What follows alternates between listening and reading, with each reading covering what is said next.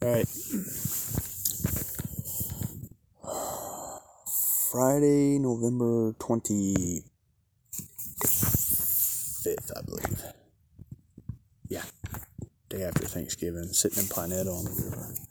Having a great time with God this last hour, walking, sitting, lingering. And I just had to record this little bit I just heard and got revealed to me. We were talking about being the poser the other night at the study from Wild at Heart. And as I sit here, I realize I'm praying, I'm asking the Father that I could be a more engaging man and, come alongside anyone, man or woman,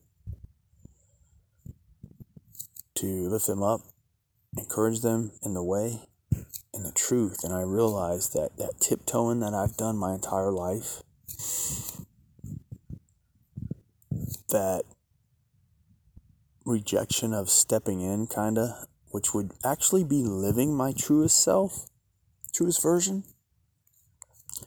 But I realize that tiptoeing is a big time poser thing. God just opened my eyes to it. That, we were talking about the ways in which we pose, but boy, that is a big one.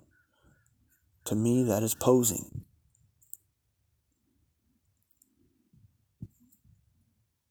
To not step in and live your true self.